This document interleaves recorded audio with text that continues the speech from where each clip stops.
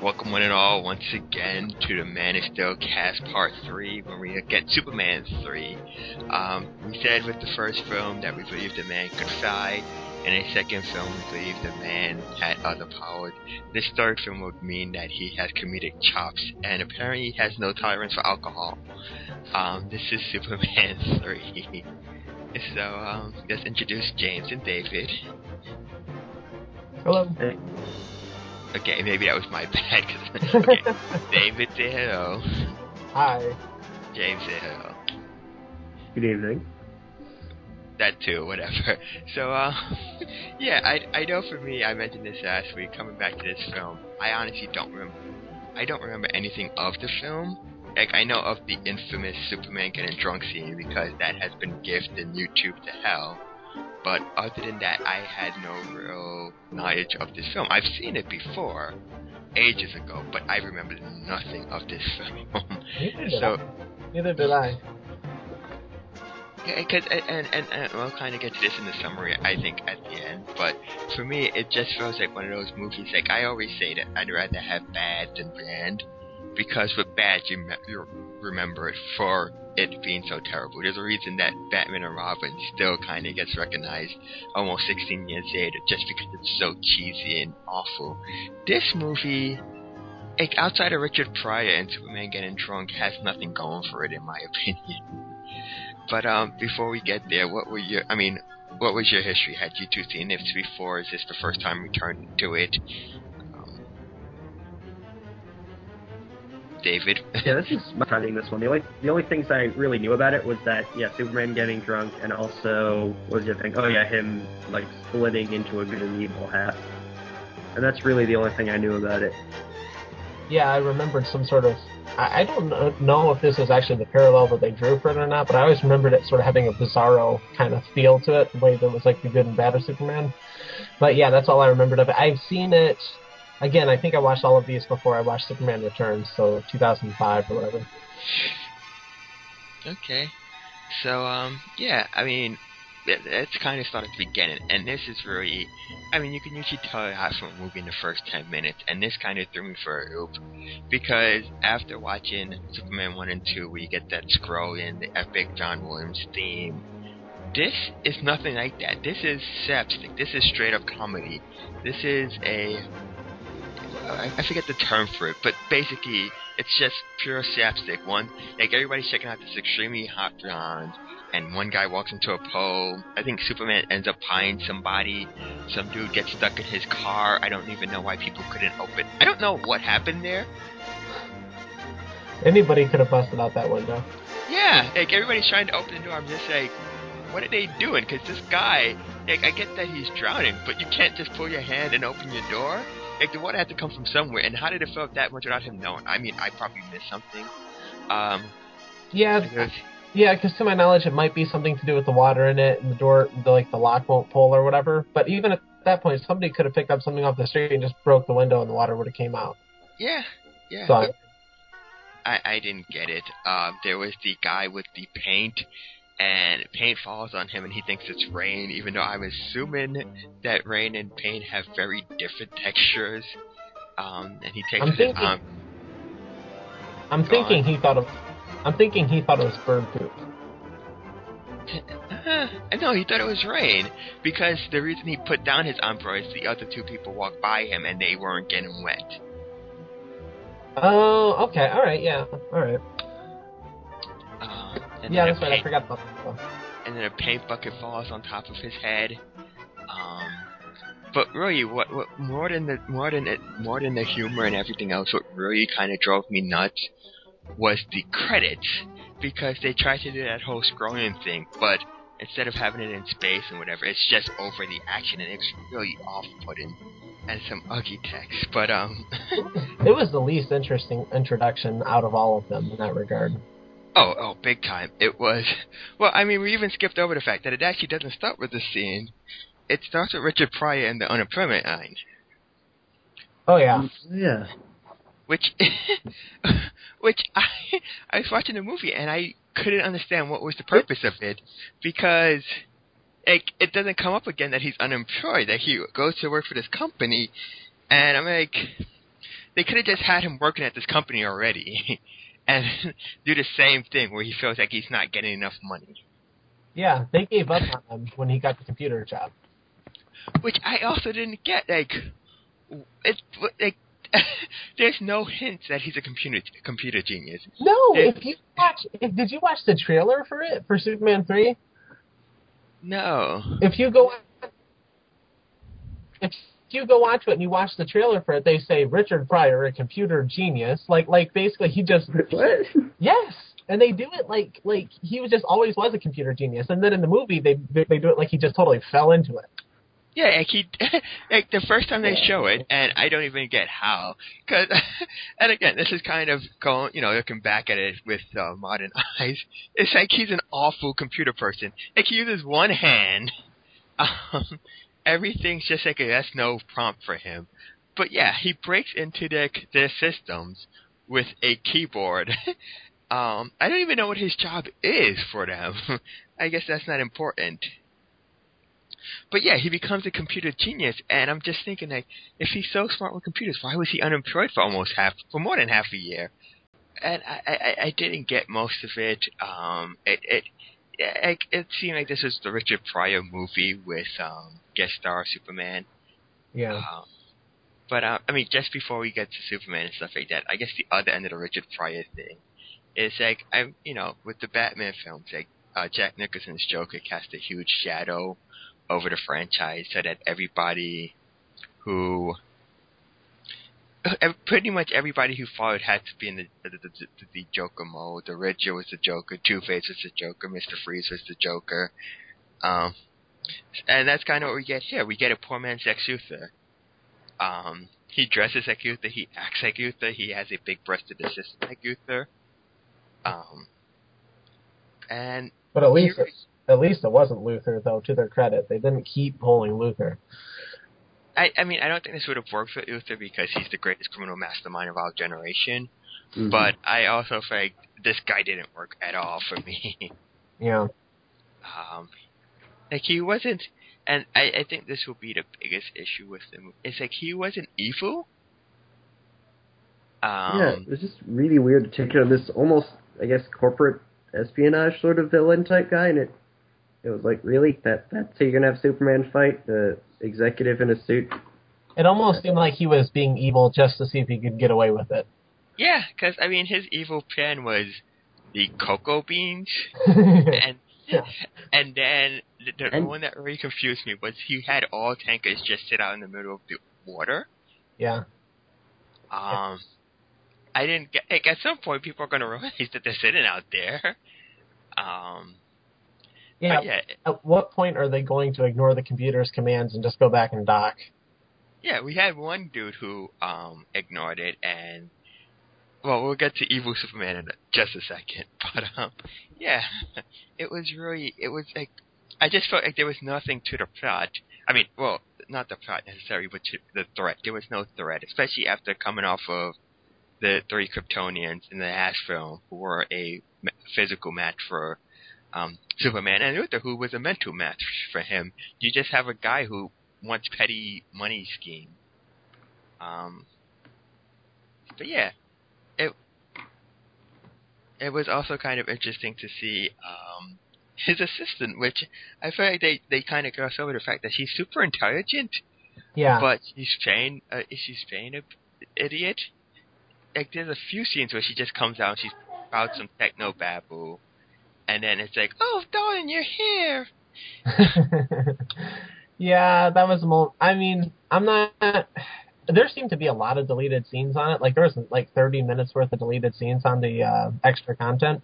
So they might have played more with that. I'm not sure, but yeah, the end result seemed like a little weird. Like she was basically just writing it out or something. Yeah, Though like, I don't. though it sounds like she could have come up with better plans than he could. Yeah, I was wondering because it never seemed like anything came of that. Like it was just nice to see. Like, oh, she's not an idiot. She's playing one because that gets his attention. But they never really play up. She'll say one or two things and like, huh, and then she'll go back to being an idiot. But it never kind of goes further than that. Um, yeah, and I guess we're gonna have to talk about the other huge plot of the movie, which is the evil Superman. But before we get there, I am just really curious that why would Superman reveal to the world his weakness in an interview? Well, he seems to have a bad habit of that, because I know he had mentioned the lead thing in the first movie. He seems to have a problem with keeping serious dangers not mentioned to anyone. Yeah, because because they find out that kryptonite is his weakness because he mentioned it in an interview a few years back. I'm like, yeah, you don't like, oh yeah, I'm weak to kryptonite. So if you happen to have some, it can kill me. But I'm Superman, whatever. And they don't have any kryptonite, which is nice because I've always hated in comics when kryptonite is such a readily available thing. It shouldn't be. Um, Yeah, some portrayals of kryptonite are like you can find it at any corner drugstore. I mean, yeah, yeah. I believe there's an episode, the Superman, Batman, not Public Enemies, the World's Finest, the team of foot from the old animated series. Like, Joker has an entire jade jacket made of kryptonite. I'm like, yeah, that's just really hokey at that point. I know the serious, but, like, really there's that much kryptonite that somebody can make art out of it? Yeah. Yeah. But yeah, though we do get our bit of science wonkery in this one, where Gus is able to use some some telescope in order to home in on where Krypton should have been, and they're able then to reverse engineer what makes up kryptonite. Almost what makes up kryptonite, but if he can't get 0.57% of it, it's unknown, so he gets it. He doesn't guess, he smokes. He has cigarettes. He's like, oh, it must be tar. And Yeah. so they reverse engineer that, and then they make kryptonite. And I love how he gets the kryptonite because some lady gives it to him like it's lunch. Like, your kryptonite is ready, sir. Oh, thank you. Oh, thank you. but that is hokey. But what I found really sad, or at least really weird, is that he gives Superman the kryptonite. Superman takes it. Yeah, well, you would think you would remember what that did to him, but apparently not. Yeah, you would think. He just accepts it from them, thanks them, and takes a seat. Which, okay. Yeah, which is also kind of weird that he got a parade for coming to some little kid's birthday party, but whatever. Well, I guess it's for saving that chemical. Oh, yeah, that's true. Yeah. Which kind of going back to, I mean, we kind of did gloss over that. But that was my favorite action piece in this movie. It's really cheesy, but I like the fact that he froze the egg, even though I'm thinking, if you can freeze the egg, you could probably blow out the fire yourself. But he freezes the egg, and then he drives part of it over the wildfire and dumps it on top of it, which I thought was an awesome little use of his extreme powers. Yeah, and the way that it rains over it, where it just turned to rain, I felt like that was actually very clever. Yeah, it's one of those things where you figure if I was that awful, I would want to get creative when stopping these kinds of disasters after a certain point. So that was a pretty neat way of taking care of it. Speaking of, and I didn't get the point of this, I still don't, is like Jimmy also accompanies him on this trip because he's going to Smallville for his reunion and the bus stops because of this fire, and in the process Jimmy breaks his leg, and that's pretty much Jimmy's role for this movie. Yeah. Yeah. But then they also told, basically within the first, 15 minutes of the movie, gave Lois Lane a hike for the rest of the film. So, I mean, I don't know, none of the mainstays were there. Well, Yoas was different because I believe Margaret Kidder didn't want to return. So she was pretty much just like, oh, we have to have her in here. So they sent her on vacation. Though she gets that awesome line when she returns that she cracked some type of smuggling scheme or something while on vacation. It's not like she had more fun than Superman did. But yes, we get... It's not even evil Superman. We get dickish Superman. It's kind of like Spider-Man in Spider-Man 3, where he's not evil, he's a dick. And it comes off very cheesy and hokey at times. Like, the part where he just hangs out so he can draw out the fan that the dude's carrying. Yeah. That's not... Or at the Leaning Tower of Pisa, where he just tips it to make it straight. Just basically to do over that dude who was selling the statues of it. But I don't think he was trying to just screw over that dude. I think that I was kind of curious about because I mean it doesn't naturally end, does it, or is it something that kind of happened over time? Now you're going to make us sound like idiots because I don't know. Yeah, I think it was like a architectural planning flaw that made it end up like that. So they just decided to keep it. Yeah, so I thought it was just him fixing it, but then he unfixes it, I guess. You got to wonder about the people who are inside of it. But yeah, and then the really awkward thing is that he kind of rapes that chick. Yeah. I mean, sure, she was asking for it, but and that sounds really bad, but she literally was asking for it. She goes on top of the Statue of Liberty to get his attention, and then she pretty much flirts with him and says that if he wants it, he has to drop this oil tanker in the middle of the ocean and like rip open his supply. Then he goes and he beds her, and worse than that, the next time he sees her, it's like, that wasn't me, it was a different guy. And I'm like, wow, Superman, what a dick move. It seems like if you would have just, I don't know. There was if he would have just acknowledged it, sort of, and just. But then again, how would you do that as the writer of the film? How would you make him acknowledge the I don't know, as I refer to it, bizarro side of him, sort of to this group of people? I mean, I don't know. So they probably dealt with it as best they probably could because I can't see a subtler way to deal with it. But yeah, it definitely came out crash. I mean, very. Yeah, and I get that they're trying to make him evil and stuff, but a lot of his actions don't have consequences, I guess.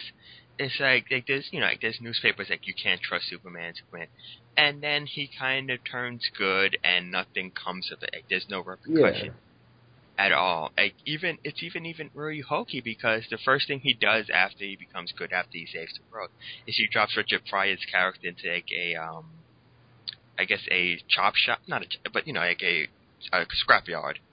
Mm-hmm. And he's like, oh, you know what, you should hire him. I'm just like, why would you take Superman's word? He's just been a dick to the world for the last couple of weeks. Like they said, almost every nation except for Colombia has blacklisted him. And these people are like, oh, he comes with great recommendations. Like, no, he doesn't. We just saw that nobody trusts him anymore. Yeah, but if you remember, there was this one scene, like right after he defeats his other side in the junkyard scene. It goes over to Annette O'Toole as Lana Lang on the train with her son, and you see this person reading a paper, and it says, Superman good again. Okay, then this kind of brings me to my other problem with this film, and it's the time. I have no idea how long or how short this film took place. I mean, the assumption is it took place between the 2 weeks it was on vacation, but it seemed like so much and so little time has passed. Like, there was a scene with Gus at the computer in Smallville where he's just like messing up stuff, and like it showed people getting like a bill instantly for like $8 million. I'm like, bills don't come that quickly. Yeah, because it's going back to him almost like he noticed the mistake as he made it, and it's like it's going over because he's doing this at night in Smallville, which depending on your comic book geography, it could be anywhere, I guess. But the point is, and then it goes over to Metropolis, which is obviously an East Coast area, and it's morning, and you're seeing people walking back and forth on the street as he's changing the code back and forth. Well, yeah. I mean, it's night where he is, but it's day where they are, and it's both in America. I mean, that would be really, really jarring. I mean, so I don't know. There were a lot of things like that. Yeah, like, I don't know how long the ship was out there after Superman left it there. I mean, it had to be at least overnight. But yeah, and it's a lot of things in this film. It just feels like the time was all over the place. Until you brought up the fact that she was gone for a couple of weeks, I actually thought that this film just was supposed to take place in the course of like a weekend. You see, I mean, I guess that's a possibility, but there's so so much. Like, Gus gets the job. He gets the job at the Smallville plant for them. Like, you don't get it. Like, you can't get a job because okay, you had the cast reunion. The cast reunion finished. The Stark went back to Metropolis. You had this whole thing with Gus get. So a lot of things were happening, and it just seemed like there was no sense of time in this film. Like, I don't even know how this works, but like they mentioned, Noah was on a vacation, but at the same time, the Daily Planet gave a vacation to another couple, and that couple wanted to sue the Daily Planet. So, like, you also had the time for them to take their trip and come back, and all this other stuff. So a lot of time passed, but a lot of time didn't pass. Yeah. They came back from their trip and were ready to sue Perry White at the time. Which I don't get. I don't know how that's even possible, but I mean, that was another subplot that kind of went nowhere. It was just like, oh, we wanted people in the scene when crap goes down in Colombia with the tornado. Which I also don't get is, like, if there's a tornado, like, how did they get such precise footage of Superman so that Gus knew exactly what he did? Yeah, I don't know. They really glossed over that. It was almost like, oh, didn't you read the paper? This happened. It's like, what I didn't get was that they were really watching TV right before he came to that scene. yeah. So how is it that the news wasn't reporting on that, but Gus just saw it on TV? I thought of that at the time, but I put it in the back of my head just because I guess the whole movie was that way, man. I mean, if you were going to nitpick that, you had a long way to go. It's not even I mean, I hate to nitpick, but literally, I'm just watching this, and I'm just, like, confused as to what... Like, there's a lot of times where I'm just thinking, like you're literally just handicapping these characters illogically to make a plot instead of trying to, have some type of rationale for what's happening on screen. Right, and I called it nitpicking, but honestly, that's I guess would be my question is, would you consider it just poor writing, or would you consider it just a comedy? Because I guess that's really what the case of Superman 3 is. Is this just a case of a really bad movie, or do you think that the writers took it as a comedy? I would tend to say it's probably the former, just because there really wasn't any, like, the whole Superman going evil plotline really didn't have much meaningful justification. I mean, sure, there was the, like, half almost kryptonite that did it, but when there's a plot device that changes your character's, like, entire personality, that always feels like lazy writing to me. And the whole Superman evil plotline really didn't seem to have much point within, like, the whole greater scheme of the story. Like, the various plot lines with both that and then also with Lana really just felt very disconnected from each other, and they just happened to be in the same movie together. Yeah. Yeah, I felt like they put Lana in there because they knew they weren't going to have much Lois in it.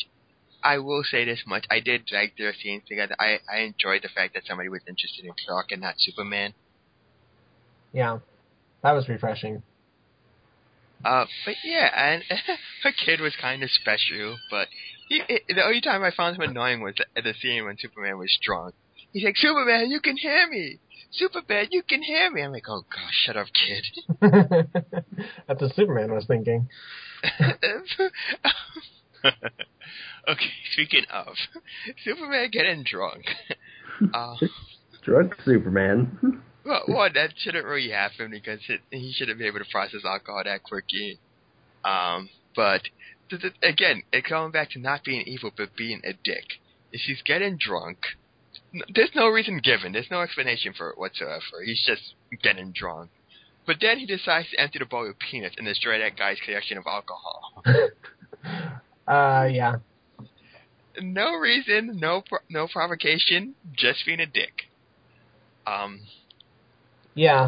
Well, other than the fact that obviously it was tearing him apart that he was evil, or at least I think it, well, I say obviously, but I don't really think that they touched on that. But it should have been an aspect where it's like, it would kind of destroy Superman, because when he went to go save that truck or whatever that was falling off the bridge, he put off whatever was like the dark side of him to come over there to go save these people. And when they told him, "Oh, if you were here just a minute sooner," he was obviously distraught, and it was like then he was choosing to be bad. So I think that there was supposed to be more of like an internal struggle, but it didn't really show on the screen that well.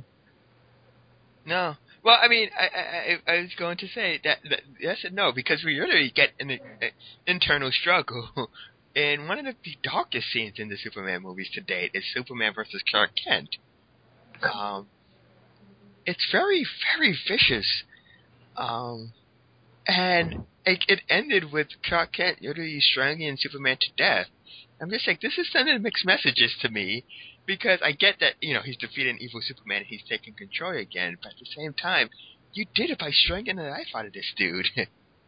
Like, that's not something a hero does. Not something that Superman iconically does, that's for sure. But yeah, I thought the fight was interesting. It was vicious. It was brutal. Like, he threw him into acid. He tried to get him into a car compressor. It was very, very vicious. It was my second favorite scene in the movie, behind the ice shake. Yeah. Well, that's what Christopher Reeve said, that was his favorite part of the whole movie, was the junkyard scene, and obviously it was a good battle, and but if again, kind of nitpicking or whatever, if I didn't overly understand. I mean, I guess it was supposed to be sort of a metaphor for sort of like the internal conflict, I guess. But it sort of seemed weird to me, the way that Clark walks out of Superman and then he's just standing there at him. I mean, it's just a little weird to me. Well, I feel like that all took place in his head. I feel like because he got drunk and he went to this junkyard, and I just feel like it was that internal conflict between Superman. But I will say this much, and this bothered me, and this is an extreme nitpick, I'm going to be honest with this. It's like, for the life of me, I couldn't understand what was wrong with Superman's hair in this film until like the final scene, where I realized that they highlighted it with brown. Yeah, I don't know. I thought at one scene where it was like when he was acting all drunk, I thought that he like looked almost like he had gray hair. Did you notice that? Yeah, that's what I thought. It was like gray hair, but I'm like, that would be weird. And then I saw like a scene, like they had like highlights brown. I'm like, why? I didn't know if like, it was something to do with Christopher Reeve at the time or what. But yeah, his hair looked really weird, and it bothered me. And then I realized that they dyed it brown or something, and it just looks really weird. That said, and this is also never really given an explanation, is that his costume gets darker. Yeah, I noticed that too. No? Go ahead. I don't know, I was gonna say there's just like no reason. Like, and this, like, it's not like he's become, I don't get it, because then when he turns good again, his costume materializes into the bright one again. Well, I mean, I don't know. Maybe I think you might have hit the nail on the head when you just said that, where it got brighter when his persona was brighter and darker when he was darker. But except I always thought it was a costume. Yeah, well, no, well, I agree. But what I mean is that might have been the filmmaker's choice going in there and doing that. But yeah, I don't know. That was something I noticed, and yeah, I do feel like at that point it really is just sort of nitpicking, because it was nothing that was like jumping out. But yeah, it was. The thing is, what a good film has to do is make the viewer have sort of his suspension of disbelief. Like, he's willing to take away those little things that would otherwise bother him about this, because he's really wrapped up in the action or in the drama, and he's supposed to be enjoying it so much that he's willing to say, okay, I know that they made that little mistake there, but I'm willing to let it go. But the problem with this was there was so much wrong with it, that so many turns and corners, that you could not let it go, because it was always on your mind. Yeah.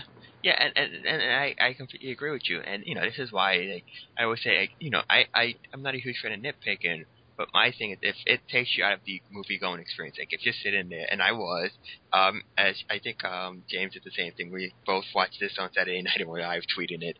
It's like if it takes you out of the experience, questioning what's going on in the movie, that's when it becomes an issue for me. If it's like if you leave the movie theater and it's like 3 hours in and you're thinking about it, that's a bit different because then you're just you're overanalyzing it. But if in the moment it's like this doesn't make any sense, that's when it starts to bug me. Yeah, that's what I heard. Is I thought I had read where like the original Star Wars film had like the most errors, like on screen, like little mistakes that they made, that had the most mistakes to date as far as any film. But the thing is, Star Wars is so good that we're willing to overlook all the little mistakes because we enjoy it so much. But it's like when all of these films start to make a ton of little mistakes here and there, it comes down to the fact that you start as you're watching, you sort of start to slouch in your seat, and it's like you see all of it, like you can notice all of it. Yeah, I tend to be one who doesn't do much nitpicking. I've always noticed that in the movies where you do get really nitpicky about them, it's usually ones where the core story just really doesn't have much substance or isn't very focused. And I think that's really the problem with Superman 3 is that it doesn't really know what it's about. Yeah, exactly. I agree. Yeah.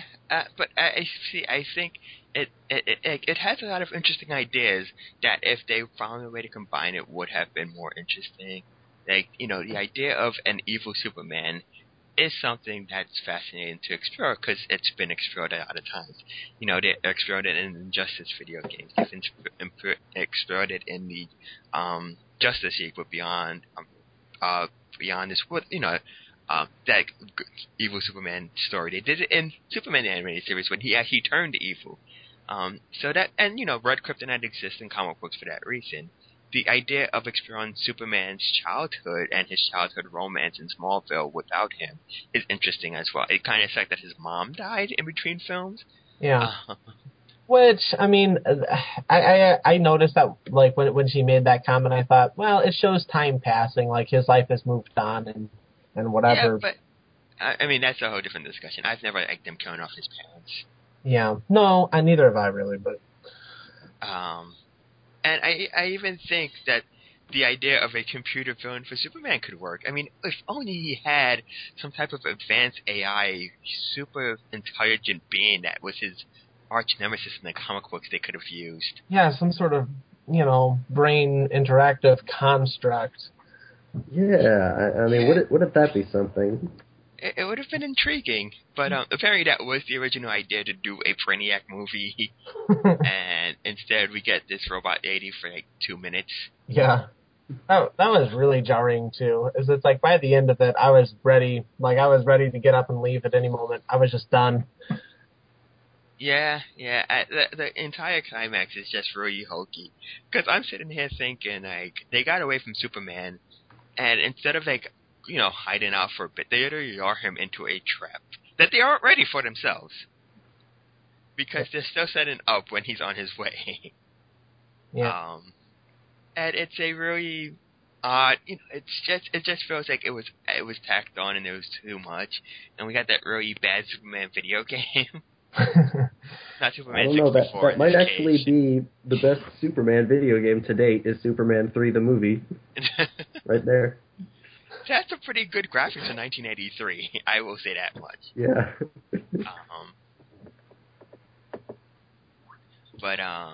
Yeah, it was an odd climax. And I think of the three so far, the worst, which is it, because it's the one probably with the most action, or the most variety in action. Like, there's some cool pieces, like there's a part where he kicks the rocket into the other rocket. I have the part when she shoots her missile at him, and she's like, just use your rockets to keep him distracted. He won't see the missile coming. I'm like, this is a giant missile. How is he going to miss it? And he does miss it. It sneaks up on him somehow.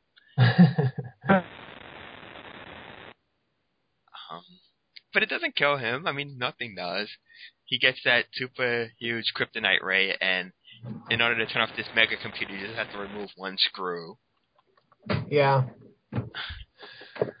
It was weird, but it is what it is. I mean, I guess, are there any other final thoughts? Anything we glossed over? Oh, Yana. I liked the Yana character. I thought it was an interesting dynamic with Clark. I hated the fact that her big dream was to move to the big city to become a secretary. So I guess we could just kind of wrap up here then. And so, I mean, Superman 3 had its problems, it had its charms, and it had its uniqueness. But as always, we're going to assign a number to it. So, out of 7, what do you give Superman 3? James, let's go with you first, since you seem to disappear a lot. Alright, out of 7, I think I'll go with 3. There are little bits and pieces I like along the way, and the core plots could have been interesting, but they never really felt fully formed and never really came together like between each other in any interesting ways. Okay, David? I think I'll give this one a 4, which is one better than Superman 2. Because I think that when they embraced the campy, just it's a sort more of a comedy, I was able to enjoy it more. But it was still the fact that they did try. It was almost like I did feel like it was just in some cases poor writing and whatever. So it wasn't great, but I was able to enjoy it more than Superman 2, which otherwise was trying to take itself seriously, but it was dumb. Yeah. And I'm going to go with James, and I'm going to give it a 3 for pretty much the same exact reasons. I feel like there were a lot of interesting threads in this movie that were presented, but the film never really capitalized on them. I mentioned I enjoyed the set piece with the ice lake and the set piece with the Superman versus Clark Kent fight, but those were far and few between. I mean, it's a 2-hour movie. I remember 2 action scenes. I feel like a lot of things were set up and never paid off at any point in this movie, and the climax just left a lot to be desired. There was no real, there was no real driving point behind this movie. I never felt anything was endangered. I never felt that Superman was evil or sinister. I just think he came off like a jerk. And, this is kind of the Spider-Man 3 thing. It's like you're trying to make your main character evil, but you don't want to push the line, so you just kind of make them... They come off really cheesy and lame, above all else. So yeah, I mean, it's not a bad movie. It's not a bad movie by any stretch of the imagination. It's just not a good one either. It's there, and I guess this is the bridge that we'll cross to get to Supergirl next week. But I want to thank David and James for joining me, and this has been the Man of Steel Cast Part 3, a look at Superman 3.